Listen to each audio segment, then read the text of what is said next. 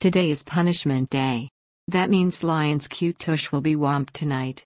It won't be hard, but it will be the first spanking since the Super Bowl.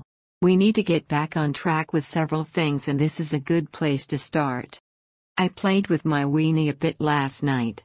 Lion was making all the right purring noises, but he never really got hard. In his defense, I was playing with him under the covers and that doesn't normally get him excited. It was sort of late too.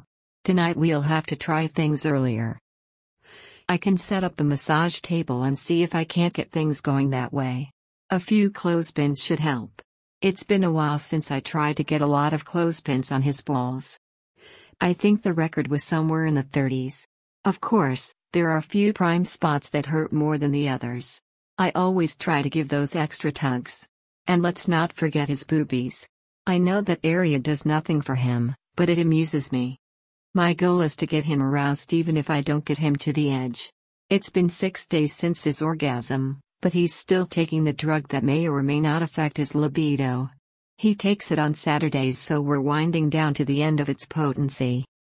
Today and tomorrow are the most likely days to get a rise out of him. Pun intended. He told me something interesting over lunch. His insurance will pay for 6 boner pills per month. I wonder if someone sat down and calculated the average number of orgasms men have per month. Or maybe they decided men can't go more than 5 days between orgasms.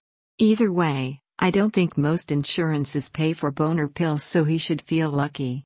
Of course, it's now cheaper to buy them with GoodRx or one of the other discount prescription programs.